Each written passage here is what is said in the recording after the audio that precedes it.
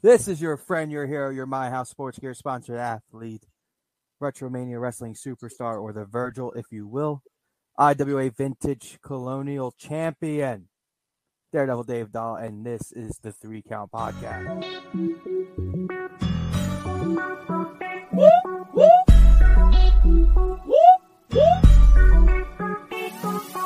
I'm in fashion.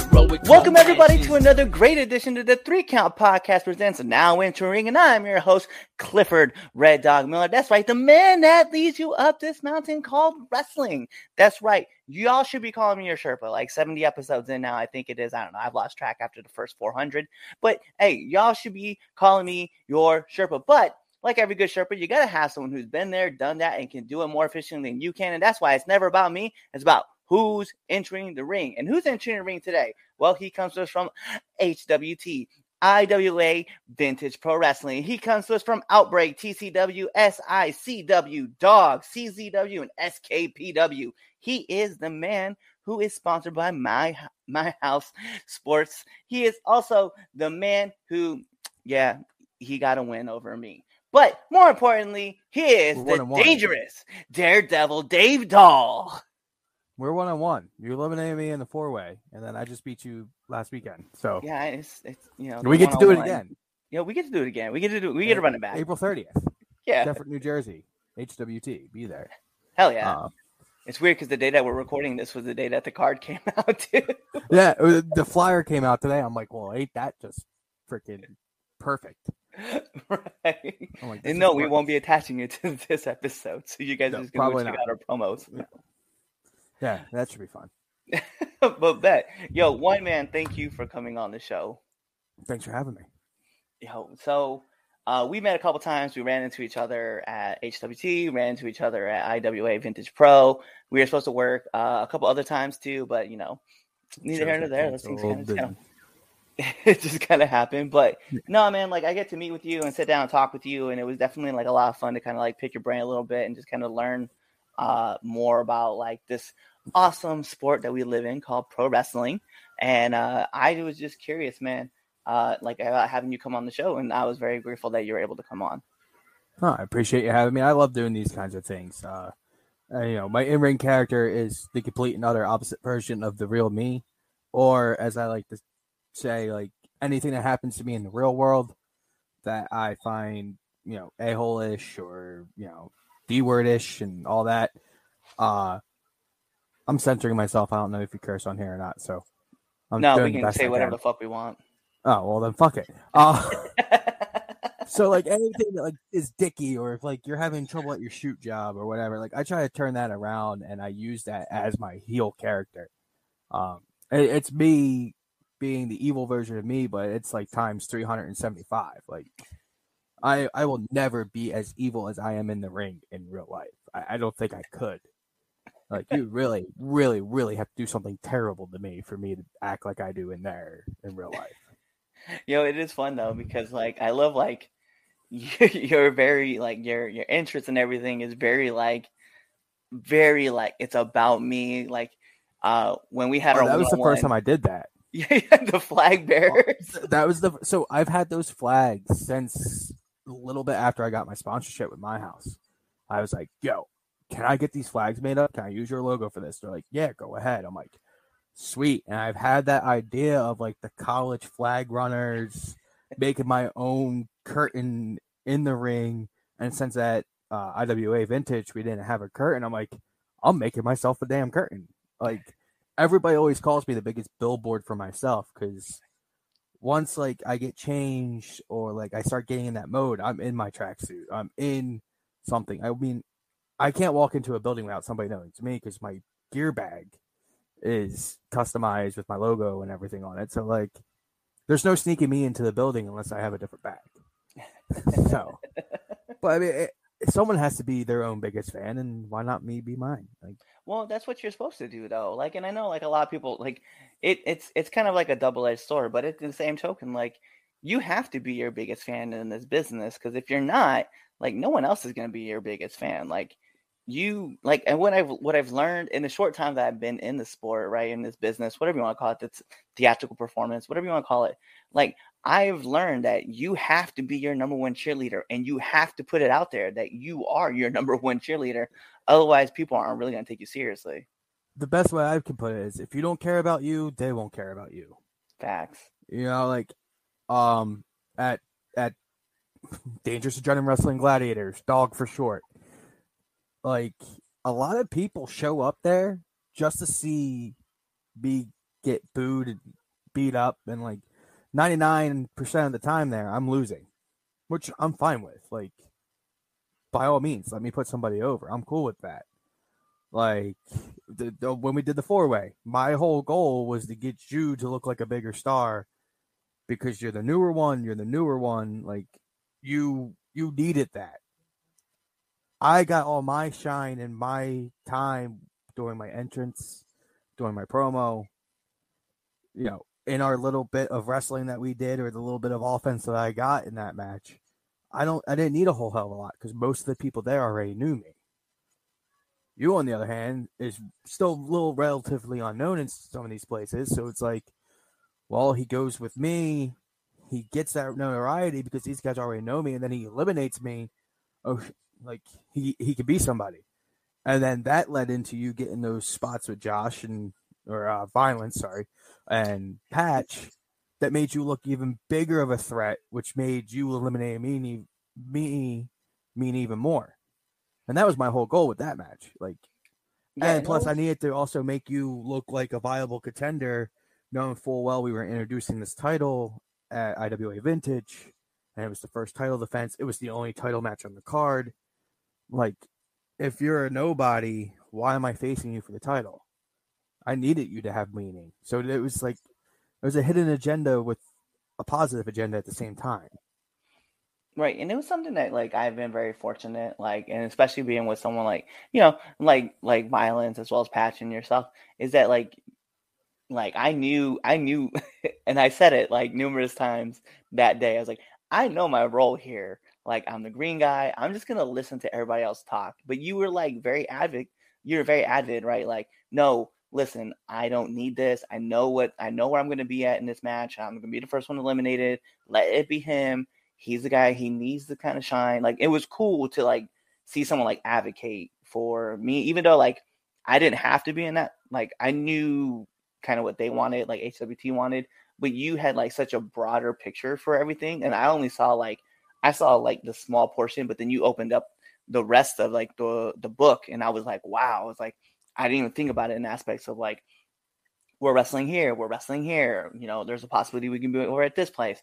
We want the audience to have like that believability that anytime I'm going to lose to this guy, and if I beat him in the opening part, it does not make any sense for anything else. Like, when the issue is too is like, I didn't want to have Violence eliminate me, because we have a history. We were one of 3 surviving members from the school that we went to. Like, and he was there when I was training there. He was still coming in and helping with us and everything. So me and Violence have a history. We faced each other before at like Dojo Wars and stuff. But like, me and Patch have faced each other numerous times. And the next week, actually, after that match, I was supposed to face Patch 1-on-1. And I was like, well, I can't have too much interaction with him, because if I do, we're only like 3-4 towns over. It's not going to be an attraction no more, because he's already beaten me up here. Right. So why would they want to see him beat me up again? But then again, I let him get that one chop in, or that little bit that we did, like the goofy stuff, which that running around the ring was just all on the fly, which he made me fall through the curtain. And I was actually crushed Violence's kid because I fell because he threw the chair at me. But like, that's why when we went into the finish of our part, I was like, have him hit me. One, that gives us our little interaction that doesn't take away from our match that was supposed to be the following week, which is now the week after IWA Vintage in April. So like, and then that leads into you technically not getting the complete win on your own. So even though you eliminated me, you had help. Right. Even if it was just one chop, you still had help. So if we dug into that more for the IWA Vintage match, you know, like I sent the clip of the spine buster you gave me. I sent it to Craig. I'm like, use this. Like, in your promos, because I let Craig do all the promos for it because he's my manager. He's supposed to be my voice, even though I redo the introduction because no one's going to do my own introduction better than I am. I think some announcers get mad at me when I tell them that. Like, I remember in the chat with HWT, I'm like, hey, you don't need my stuff. I'm going to do it myself. And then he was like, what? I'm like, oh, I'm going to cut you off. Like, you don't really need to know it. Like, I'll cut you off. Like, I'll do it myself because it's so long. It's so intricate. I have a certain way I like to deliver it. Like, let me do it myself. But yeah, you needed that match more than any of us.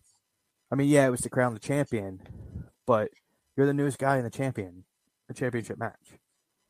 So for you to look like a bigger star and then having it come down the patch and violence, you know, is all right. But you went out looking strong because it took both of them to eliminate you, Right. not just one.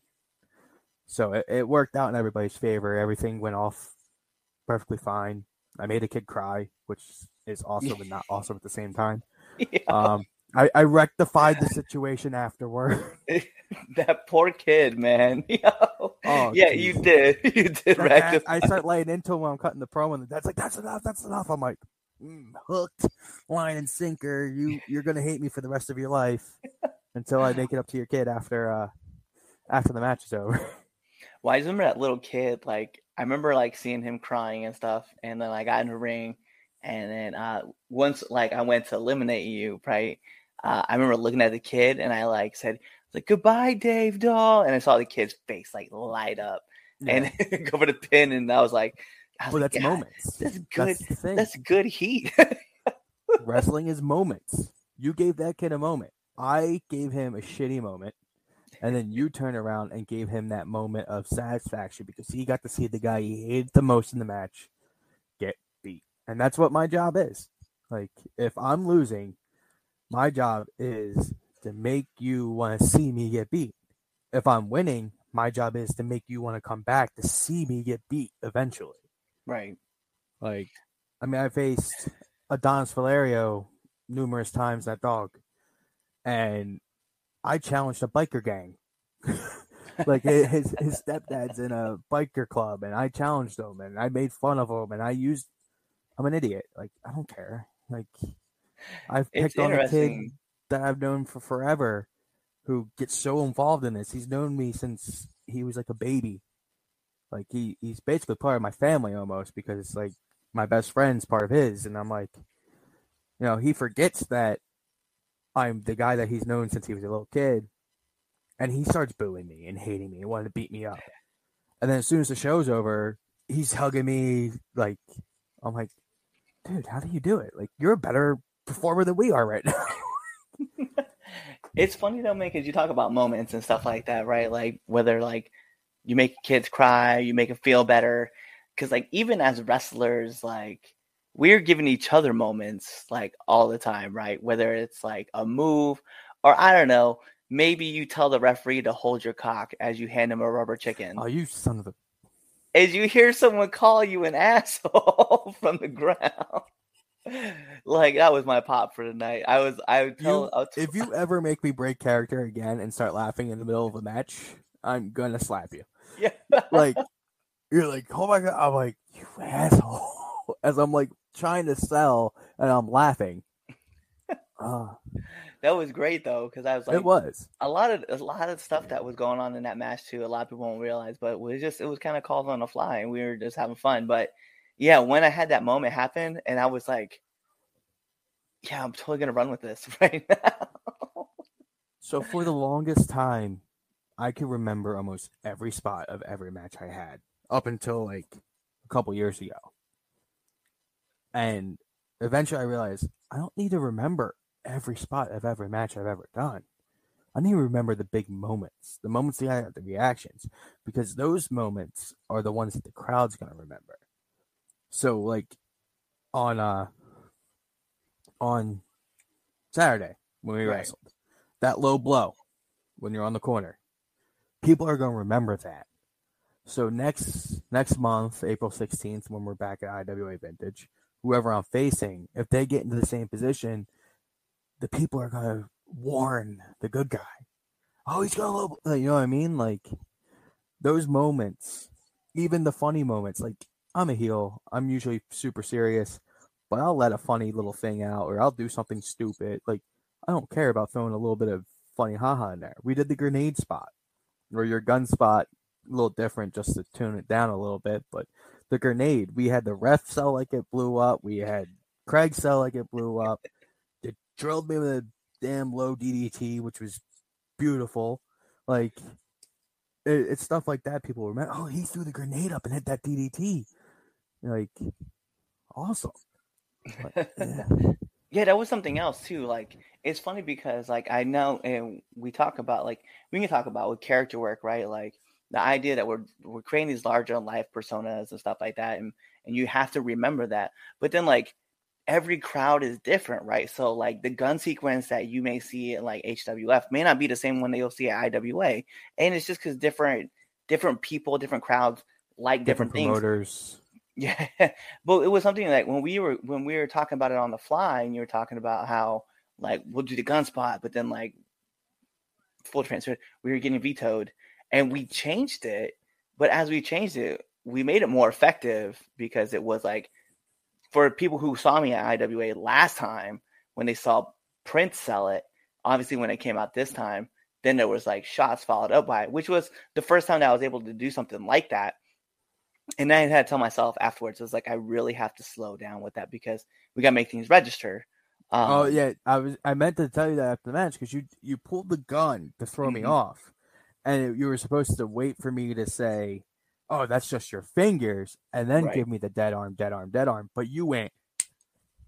I'm like, oh shit, okay. Yep. Like It went way you gotta too let fast. that register to where if you throw that punch, now I'm giving you insider information on the air. Sorry, but when you throw that first, after I say that, and you throw that first punch, you gotta let me go. Oh, you gave me a dead arm or something, and then you hit with the other one. Oh, now both, you had to give me a little bit of time to sell it for you. Yeah. If you're hitting me and giving me dead arms, I'm not gonna have any reaction time or any kind of reaction to try to get you back. I have no arms.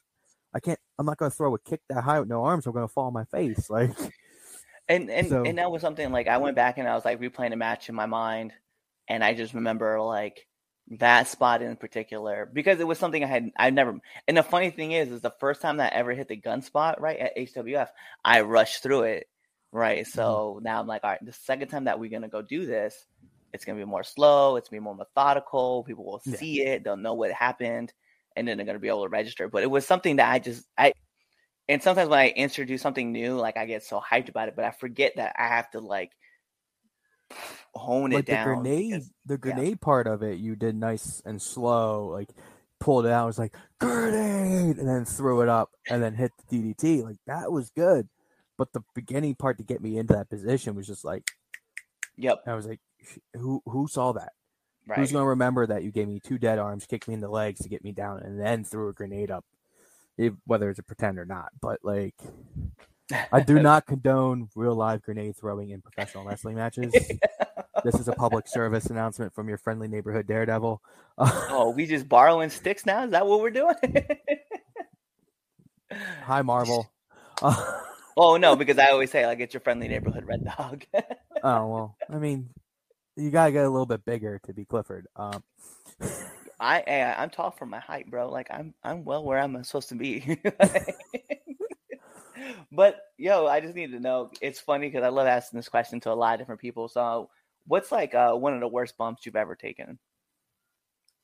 In my early career, I had never taken a superplex, and the guy I was wrestling, loved the guy to death. I'm not gonna put his name out there because one, I don't want him to think I'm shitting on him, and two, I don't want people to think I'm shitting on him. He gave me a superplex, and we didn't quite get all the way over, and he didn't quite take the full back bump off the middle rope. So he it kind of looked like he stepped down and then fell as we went. So I landed a little high and tight, but nothing like painful. I did take a clothesline on the outside from Gene Snitsky on in my early career. I did not enjoy that. And plus, Gene is freaking huge.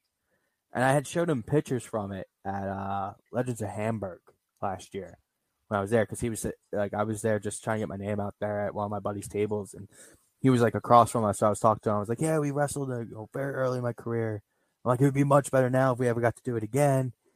We had like 3 minutes. Like, legitimately, he had to pin me at 1 second left because that was the storyline. And this was for WXWC4. And I had fun. I mean, I'm wrestling Gene Snitsky. I wrestled him on TV. I watched him on TV. So, like, this was fun. But, like, we had to be so perfect with everything that at 1, he got the 3. Because he had to get the 3. He had to beat me to get a title shot. That was the storyline. So, that clothesline on the outside is not a fun bump. I took some other ones at like Dojo Wars that weren't quite fun because, I went into Dojo Wars as the guy that's been around for a little while. I was doing it really just to keep getting in ring reps every week, get better ring shape, match shape, I should say, because you can be in ring shape, you can be in match shape. There's levels.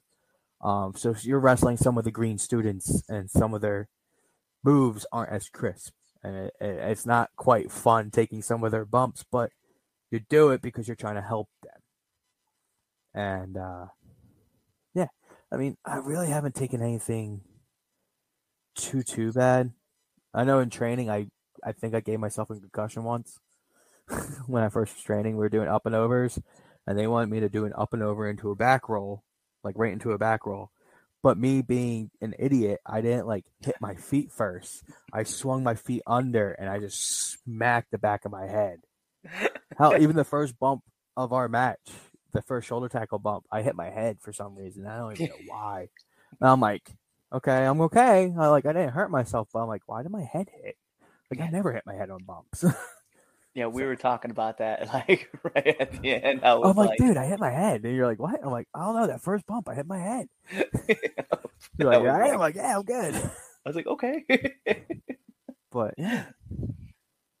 So aside from that, man, so no, that wasn't your fault. It was just me. I either didn't tuck my chin or I have a habit. I don't know if it threw you off. I like to snap really hard on shoulder tackles. Like, I'm a big component of the harder you throw yourself at the ring, the softer the bump is. It's the same way, like, the harder you throw yourself into the ropes, the less running you have to do. Right. Like, I can run the ropes longer than I could run on a treadmill right now, most likely. Like, that's the sad thing. Like, I won't get blown up running the ropes as much as I will, like, doing a sprint on a treadmill.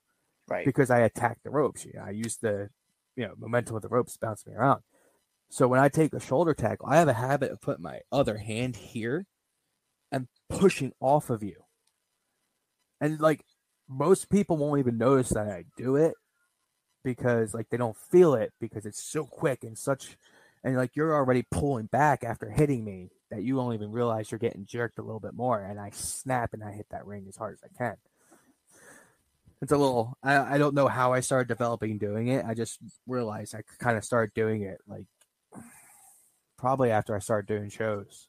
Like, I never did it in training or anything like that, but then once I got into shows, I guess I just wanted the loudest, the biggest bumps on everything. So, like, that's how I would snap down harder on shoulder tackles. Clotheslines, you can't do it, but, like, stuff like that. And, like, your flying shoulder tackle, you came up and I pushed off your shoulder, and I hit that ring hard because I needed to get the point across that you just destroyed me with the shoulder tackle and made me powder. So, yeah, no doubt. And so it's funny, man, because, like, after our match, right, and I'm going to ask you this question. So Nick would not leave me alone. He's like, we got to go to Wendy's. But I'm kind of curious, what's your post-match snack or post-match meal that you go to after?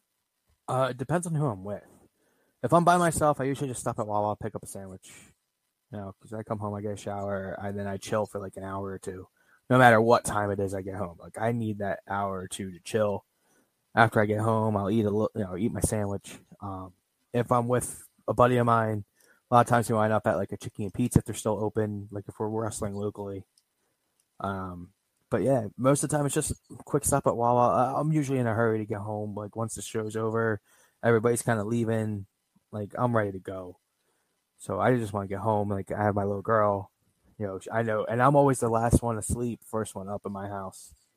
So I know, like, no matter what, 7 o'clock, my dog's going to be crying to go out, and I'm getting woken up to be the one to let her out. Whether I'm going to sleep at 3, 4, 5, 6, like, I could go to bed at 7. I'll still get woken up at 7 to let this dog out. Like, So, I try to get home as quickly as possible and just chill out. Like, I'd rather eat at home than grab a snack and eat in the car because, one, I'm usually driving and it sucks trying to eat while driving.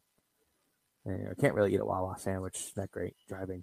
And if you do, you have to get it with no lettuce, no onions, no nothing on it. And it's just meat and bread and cheese, which isn't always necessarily bad. Yeah, I'm very boring when I like stop because like Nick was like very adamant about me pulling over and like eating while we stop, and I was like, bro, like I just want to get home. He's like, yeah, but we got to eat safely, so we can't get home. I was like, I can eat on the run, I'm good. And then I was like, fine, we'll pull over because you keep talking about it.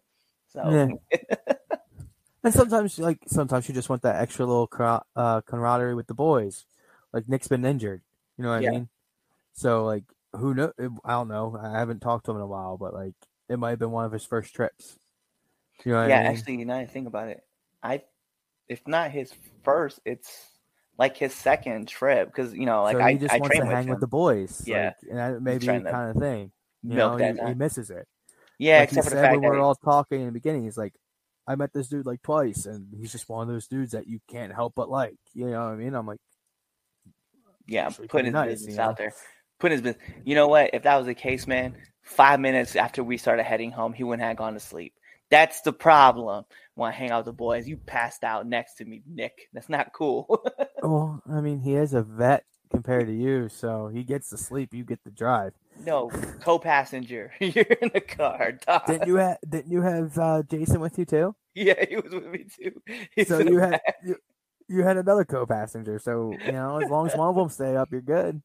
But the best is like so Nick had his arm on my seat, like as I'm driving, and then also I'm like, I just feel like a hand drop, and he was just like, "What's up, buddy?" I was like, "Don't act like you weren't sleeping, man. Get away from me." I'll put his business out there. We love you, Nick. So I'm kind of curious, man. Like, what's been like one of the hardest lessons that you've had to learn in the sport? So in my day-to-day life, if I'm questioned, I tend to question back. Like, shoot, I'm a cook, right? And I had a boss who recently just stepped down. We got a new one, and she questioned some of the things that like I was doing when I was cooking for the residents I cook for. And I'm like, why are you questioning? Like, I started questioning back. It's just me. But if I'm in the locker room and someone questions me on why are you gonna do this, I don't question them back, and I just listen to what their advice is. Like, that was one of the things. It's like, shut your mouth, keep your eyes and your ears open, don't talk back. Especially like I've had people like Shane Douglas like tell me stuff, and like I'm not going to question Shane Douglas. I'm not going to question Barbarian. I had Kevin Nash at a seminar make fun of my boots. I'm not going to question him on why he's making fun of my boots. Like, I'm not going to do that. And I don't know why it's so different and why I separate things like that, but I guess it's a good thing that I have been able to do that, because there's been kids that I've seen that question every time someone talks to them. And there was one that like, I don't remember his name. I don't necessarily remember where we're at or who was talking to him. And I was like, dude, just shut up. Like, just be quiet. Like, stop answering back. The question's rhetorical. He's going to tell you why he's asking you this question. Like, a vet's not going to ask you a question without, giving you the answer. Unless he really, really wants you to answer, but they'll ask you in a certain way. Like, at one point, I had Sean Donovan ask me, why are you called the Daredevil? When you go out there, I don't see anything daring about you. I don't see you doing any, like, high flips or back flips and all that. And I had to stop and think. I'm like, well, what does make me a Daredevil? And then I remember, I'm like, well, I didn't choose the name for me to be Evil Knievel. At the time, Daredevil Season 2, when I started using it, was coming out. You put hashtag Daredevil with everything, you're now tied in with everybody's talking about the TV show. And then it sounded good with my name. And I'm like, I can get logos made up. That's good marketing. Like, I start of the business part of it more than the wrestling part of it. And then I started doing like a moonsault to kind of put something out there. But I haven't done one of those since I hurt my knees doing it, wrestling a green kid in a blindfold match. Long story. Makes no sense, and I'm an idiot for it. We'll get into it later. But like, my thing was never, oh, I want to be Evil Knievel. My thing was, I want to be an ass kicker like Daredevil is. You know what I mean? That was Yep. my version of Daredevil. But my vision of Daredevil is a different vision of somebody else's, which may be a different vision of somebody else's. You know, everybody has their own flavor of ice cream, but I may not like it and they may not like mine, which is perfectly fine. Like, I even had DJ Hyde say the same thing basically. He's like, I love the gear, I love the look of it, but I don't understand the Daredevil part. And I'm like, well, you also have me as a baby face, so you're not going to understand the Daredevil part, because for me, Daredevil is more of a heel. But that's my vision of it. Can I do it as a babyface? Yeah, that's when I bust out the moonsault. That's when I do a one-handed cartwheel. Like, that's when I do the flying head scissors. I don't do that as a heel. The only time I do the one-handed cartwheel as a heel is if I'm letting the babyface out wrestle me and doing like the forward roll, the kip ups and stuff like that. I'll bust out the one-handed cartwheel to kind of confuse them, pull their hair, or poke them in the eye, and take over from there and stop the chain wrestling completely. But a lot of times I don't really need to do that because not everybody does a whole lot of chain wrestling anymore. I like that aspect, and you kind of you kind of hit on something that I've heard numerous people talk about. And Charlie Haas said the same thing, right? That as a face, you should have XYZ moves, and as a heel, you should have XYZ moves, and then somewhere in the middle, you should be able to do moves that are going to be both heel and face. But he's like, you should definitely want two different move sets for two different sides. And you brought up a great point that, like you said, you do a moonsault or you do a one-hand cartwheel if you're a face. But as a heel, you don't do any of that. So I'm just, Well, I find like that I to said, be there's certain interesting. aspects that I can do some of it. Like, if I do the moonsault as a heel, freaking 99.9999999 repeating, I'm missing. It's a heel. Even as a baby face, like with my, spare tire on my belly, if I hit somebody with a moonsault, I kill him. So, like, most likely, if I'm going for a moonsault, I'm missing. And it's setting up for the heel to either take over or for me to catch him with something as I'm selling. Or, you know what I mean? It's setting up for something else. I use the moonsault more as a setup. Like, as a heel, it's for me to set up the face's comeback. You know, as a baby face, it's for me to set up the heel getting more heat, or catching them with a falsie or something. It's a way to injure myself so that they don't necessarily have to pick me up or body slam me, or, I have to take an unnecessary, big high back bump or something like that. I'd much rather fall on my stomach on my own fruition than, I have to take some crazy ass move to try to put me down. But like, and then same thing with like my elbow drop, my middle rope elbow that I called "Not Your Grandma's Elbow Drop." I have a tattoo for my grandma on the arm I usually throw it with, so that's why it's called that. And half the time I miss it. Like, I hit it on you because it made sense for me to hit it on you. Right. I had to get that frustrating, like, I just I hit you with my combination that I always hit everybody with. You kicked out. I hit you with the elbow that's like the sign right before the end, and you kicked out. And now I'm getting mad at the ref. I hit you with like two of my biggest things, and you kicked out. Like, that's why I like doing the middle rope elbow. I mean, can I do it from the top? Of course. I have a beautiful elbow from the top. Has anybody ever seen me do it off the top rope? No.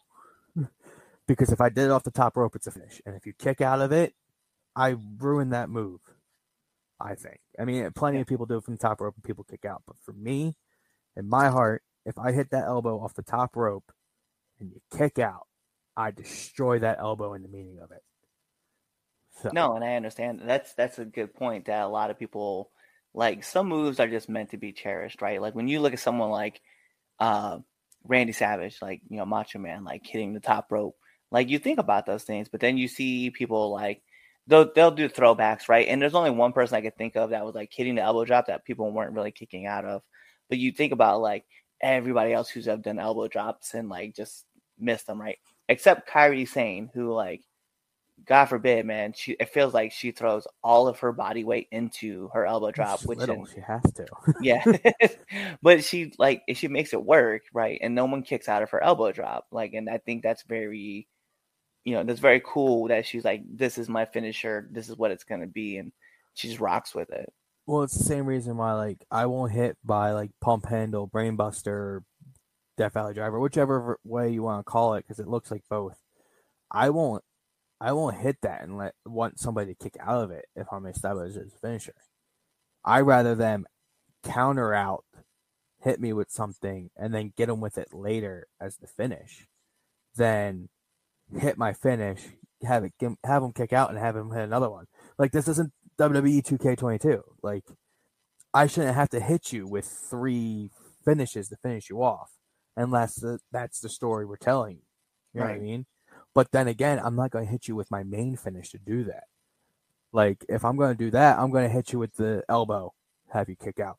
All right, I'm going to hit you with the DDT I used to use as a finish, have you kick out. Then I'm going to hit you with my finish to drive you away. Like, you know what I mean? That's why we have signature moves. Those should be the moves that get kicked out, where your finish should never, unless it needs to be for the story. It's the same reason, like, would I do a death match? Yes. Would I do it just for the sakes of doing it or for a quick payday? No. If it was a nice build, a nice story that went on for a few months, sure. But I'm not just going to go, hey, I want to come bleed. Like, no. Like, and guys that do it, great. Like, it's an art form. It really is. When it's done right, it's an art form. And I have all the respect in the world for those guys. But I rather see it be a means to an end versus just, these 2 guys are going to do a death match. Unless it's a tournament. Like, that makes sense. You're doing a death match tournament. It's the whole gimmick. But, like, for me personally, I'm not just going to throw myself into that. Some people do it for notoriety and try to get their name out there. Great. But for me, I'd rather have the story build. Because then when you do that death match, the notoriety is going to be tenfold, at the end of the storyline, because it's the period. Like, it's the end of the sentence. The story's done. I died, or the other person died. It took us getting so mad at each other that we had to damn near kill each other to beat each other. Like, that's the way I look at it.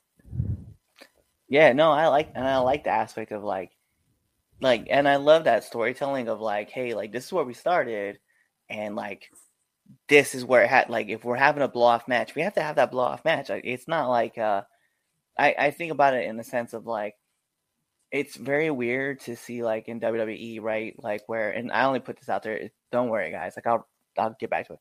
But when you see the first time like a babyface and a heel meet, they're like, hey, heels doing heel things, babyface, hey, getting hype with the crowd.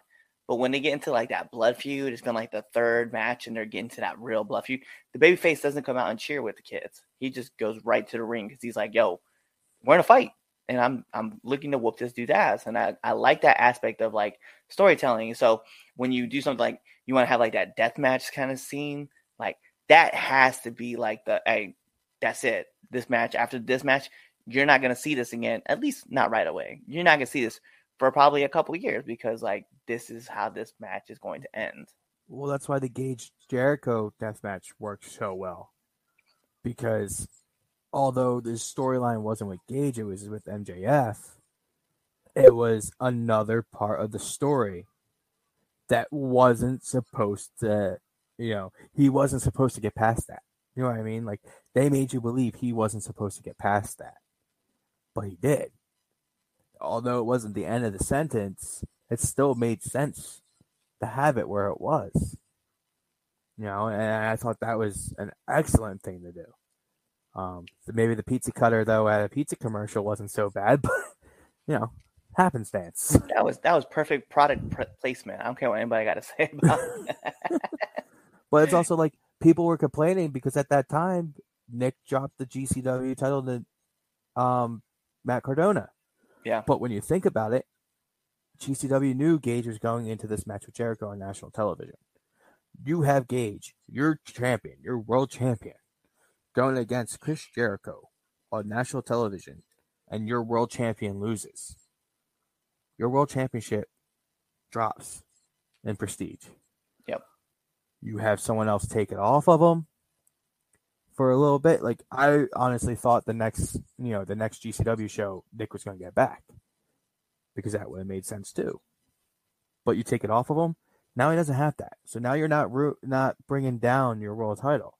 Like, that was smart booking, honestly. So, like, if I'm wrestling at Dog, I'm not gonna, and they want me to defend the title, like, I either have to go over or it has to be some kind of schmoz. If I'm defending IWA's Colonial title, like, I stuff like that has to happen.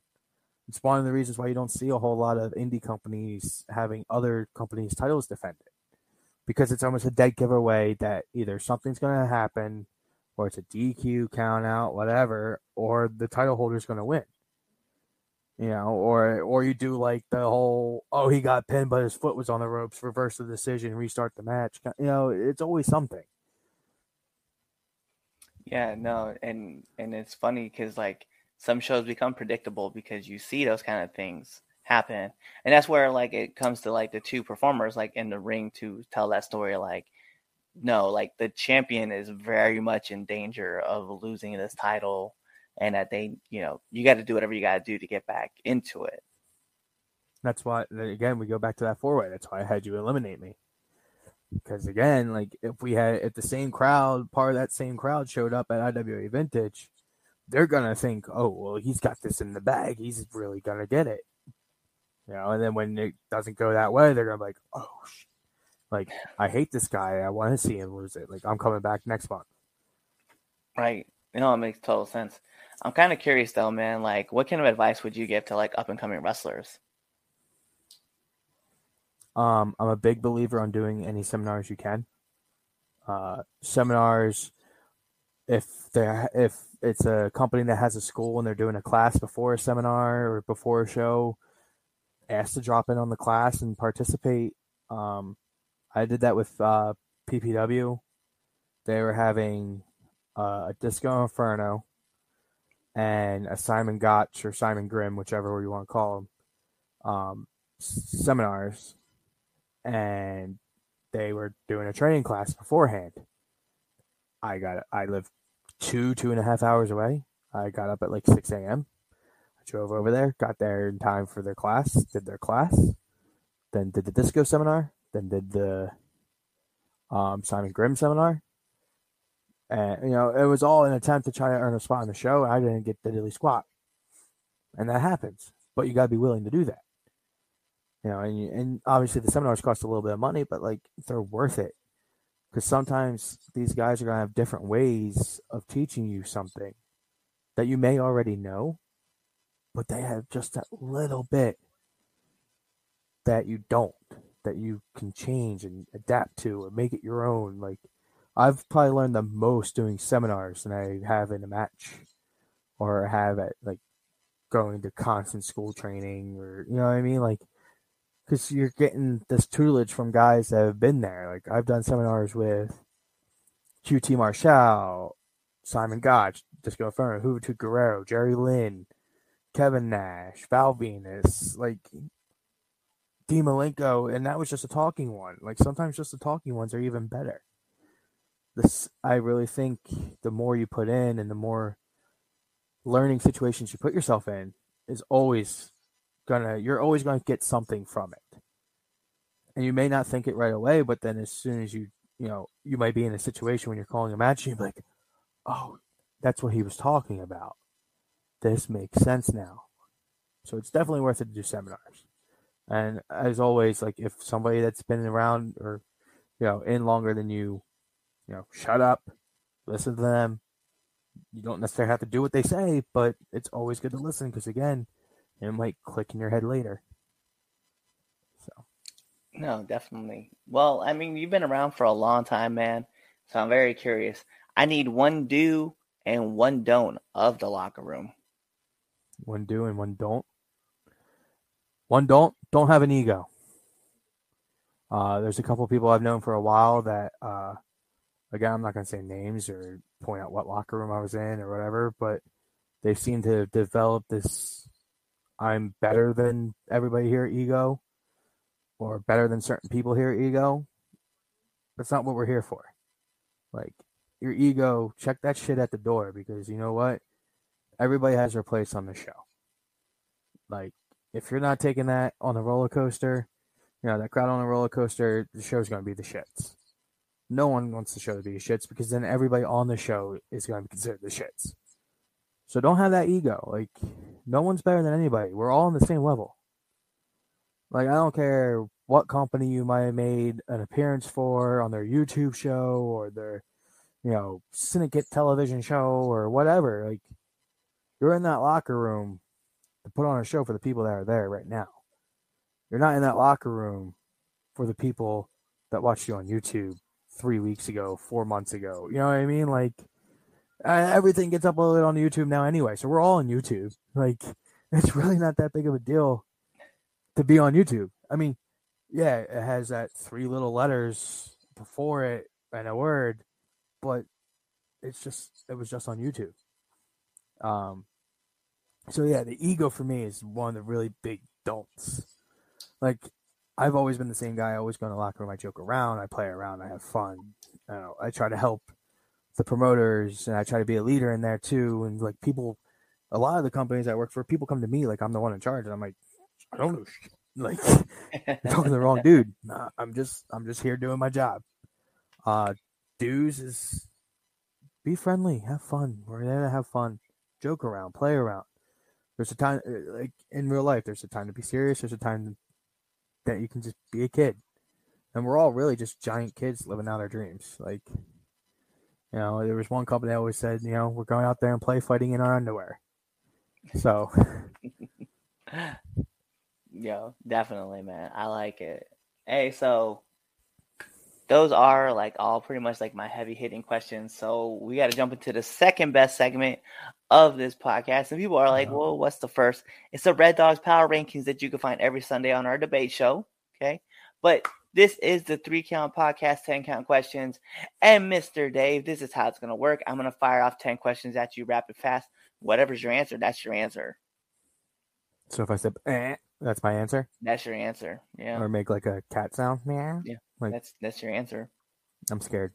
Yeah, so I'm going to put on imaginary timer for added pressure. Bing! And here we go. SmackDown or Raw? Raw. Favorite movie? The Crow. Sonic or Mario? Sonic. Favorite color? Orange. And PlayStation or Xbox? PlayStation all the way. Favorite submission? This weird ass submission that I learned from Mr. What's his name? He's an iguana from Mexico. He taught me this crazy ass submission, and I was loving using it for a while. I forget the name of it right now, though. Night owl or early bird? Both. Okay. Favorite podcast? 3 Count. Right? Like, we don't have it marketed everywhere. So nominate one person that you want to see on this show. Myself. Bet. I'm a walking billboard for myself. So who else am I going to put over? Now, get a promoter on. Okay. That'd be a way to go. Go with a promoter, because they'll, they always say don't become a promoter, but you're not going to learn that aspect or get the insides of that without having a promoter on. So. Bet. And then last but not least, my favorite question I ask every single person that comes on this podcast: favorite curse word? Fuck. Sometimes it's just good to scream the F word. Like, that's just for leaving. Have you ever just like walked outside, like dead ass quiet in the field, and just go, fuck? Like, yes, I have. Nice. Or like if you're working in a restaurant or whatever, you walk into the walk-in and just scream it so no one can hear you. Like, it's for leaving. Or you do like the silent one, like no one else can hear you, but you know what you're saying. You're just like, oh yeah, you just, yeah. You look so like a angry. damn mine, like constipated mine. Yeah, you're like like when you were a kid and you used to get in trouble and you just run in your room, but you're like screaming, but you're not really screaming because you don't want your parents to know that you're screaming. Bury your face in the pillow. I think actually. So when I was younger, my brother used to mess with me a lot, and I always gave him a warning because I would kick his ass. Right. Because I'm the younger brother, he's taller than me, but I've always been younger and stockier. Well, obviously younger because he's older. I've always been smaller and stockier, and I was the athlete. I'm like the true athlete. He has a little athletic, but not as much as me. So, like, when I was a kid, he messed with me to the point that I'd start going, and when I started doing that, like clockwork, he'd take off. Because he knew, like, 3 more seconds of me doing it, I was clocking him or taking him down or something. And the one time I didn't give him a warning, I hit him with, I was playing, it was in, like, an X-Men McDonald's toy, and it had, like, a spin wheel on it. And it was a girl in a yellow jacket. I forget her name. It wasn't Rogue. It might have been an early version of Rogue, but I don't think it was Rogue. You mean Jubilee? Yeah, it might have been Jubilee. So, like, I'm playing with it. He's pushing me into this door. Now, this door where we live led to a flight of stairs to our front door. So he's pushing me in this door. He's pushing me in this door, and I just didn't give him a warning. I had the car in my hand. I forgot I had it in my hand. I just went, gave him a black eye. He starts crying. My mom comes out. He gets sent to bed, and I get to stay up a little longer because he was messing with me. It's great. Sometimes being the youngest is great, but sometimes it's the worst too. No, I understand. I'm the oldest, so I had to always mind my P's and Q's. I being the youngest was the worst because they set the precedent, especially when you go to like the same classes and stuff. And yeah, so like the teachers get a bad rap if your brother or sister have a bad rap. Well, that's all the questions I do have for you. So the last thing I do have to ask is to let our listeners and our viewers know where they can find you. So I am on Facebook, obviously. Just search Dave Dahl. There is 2 profiles on there. If you add the one with a picture of me and a baby, I will not accept it. I don't really use that profile. That is my personal profile. But if you accept the one with the picture of me and Retromania at my merch table being the Virgil of the game, which is awesome and terrible at the same time, that one I can accept you on. Or you can go like the Daredevil Dave Dahl page. I haven't posted on there in so long now. I really need to get on that. I have Instagram at Dave_Dahl_19, I believe. And then Twitter is DD_Dave_Dahl_Dahl_19. And then I also have a podcast that I do. It's fantasy booking with action figures. I have a crap ton of wrestling figures because I am a wrestling nerd. We fantasy book our own drafts. It's called the AFW, Action Figure Wrestling. I represent one brand. My buddy Dylan represents another brand, and our buddy Jerry moderates. It's like a half-hour time limit for each show, and then the pay-per-views are timeless. But it's a lot of fun. You can find them on Spotify. Just search AFW or Action Figure Wrestling. We have an Instagram, but I haven't put anything up in a while because we kind of got behind on doing figurography. So, but that's at AFW_pod. So yeah, I'm a busy dude as well. It's fun. Gotta keep busy. Gotta play with toys. You know, why not? Well, there you guys have it. You have all of his info, so you know what that means. Like every good part of a match, we gotta take it home. Because this is the 3 Count Podcast presents Now Entering Ring, and like I said, I'm your host, Clifford Red Dog Miller. That's right, the man that leads you up this mountain called wrestling. But like every good Sherpa, you gotta have someone who's been there, done that, and can do it more efficiently than you can. And that's why it's never about me. It's about who's entering. You see him right there, right next to me. He is the one I call the dangerous Daredevil Dave Dahl. And you guys know what to do. Tune into the next episode and be there, or you just wait for this episode to end. You wait for that outro. And then you choose another episode to listen to. Peace. What's going on, 3 Count Nation? I'm Clifford Red Dog Miller with the catchphrase. But what I really want you to do right now, go to twitter.com, right?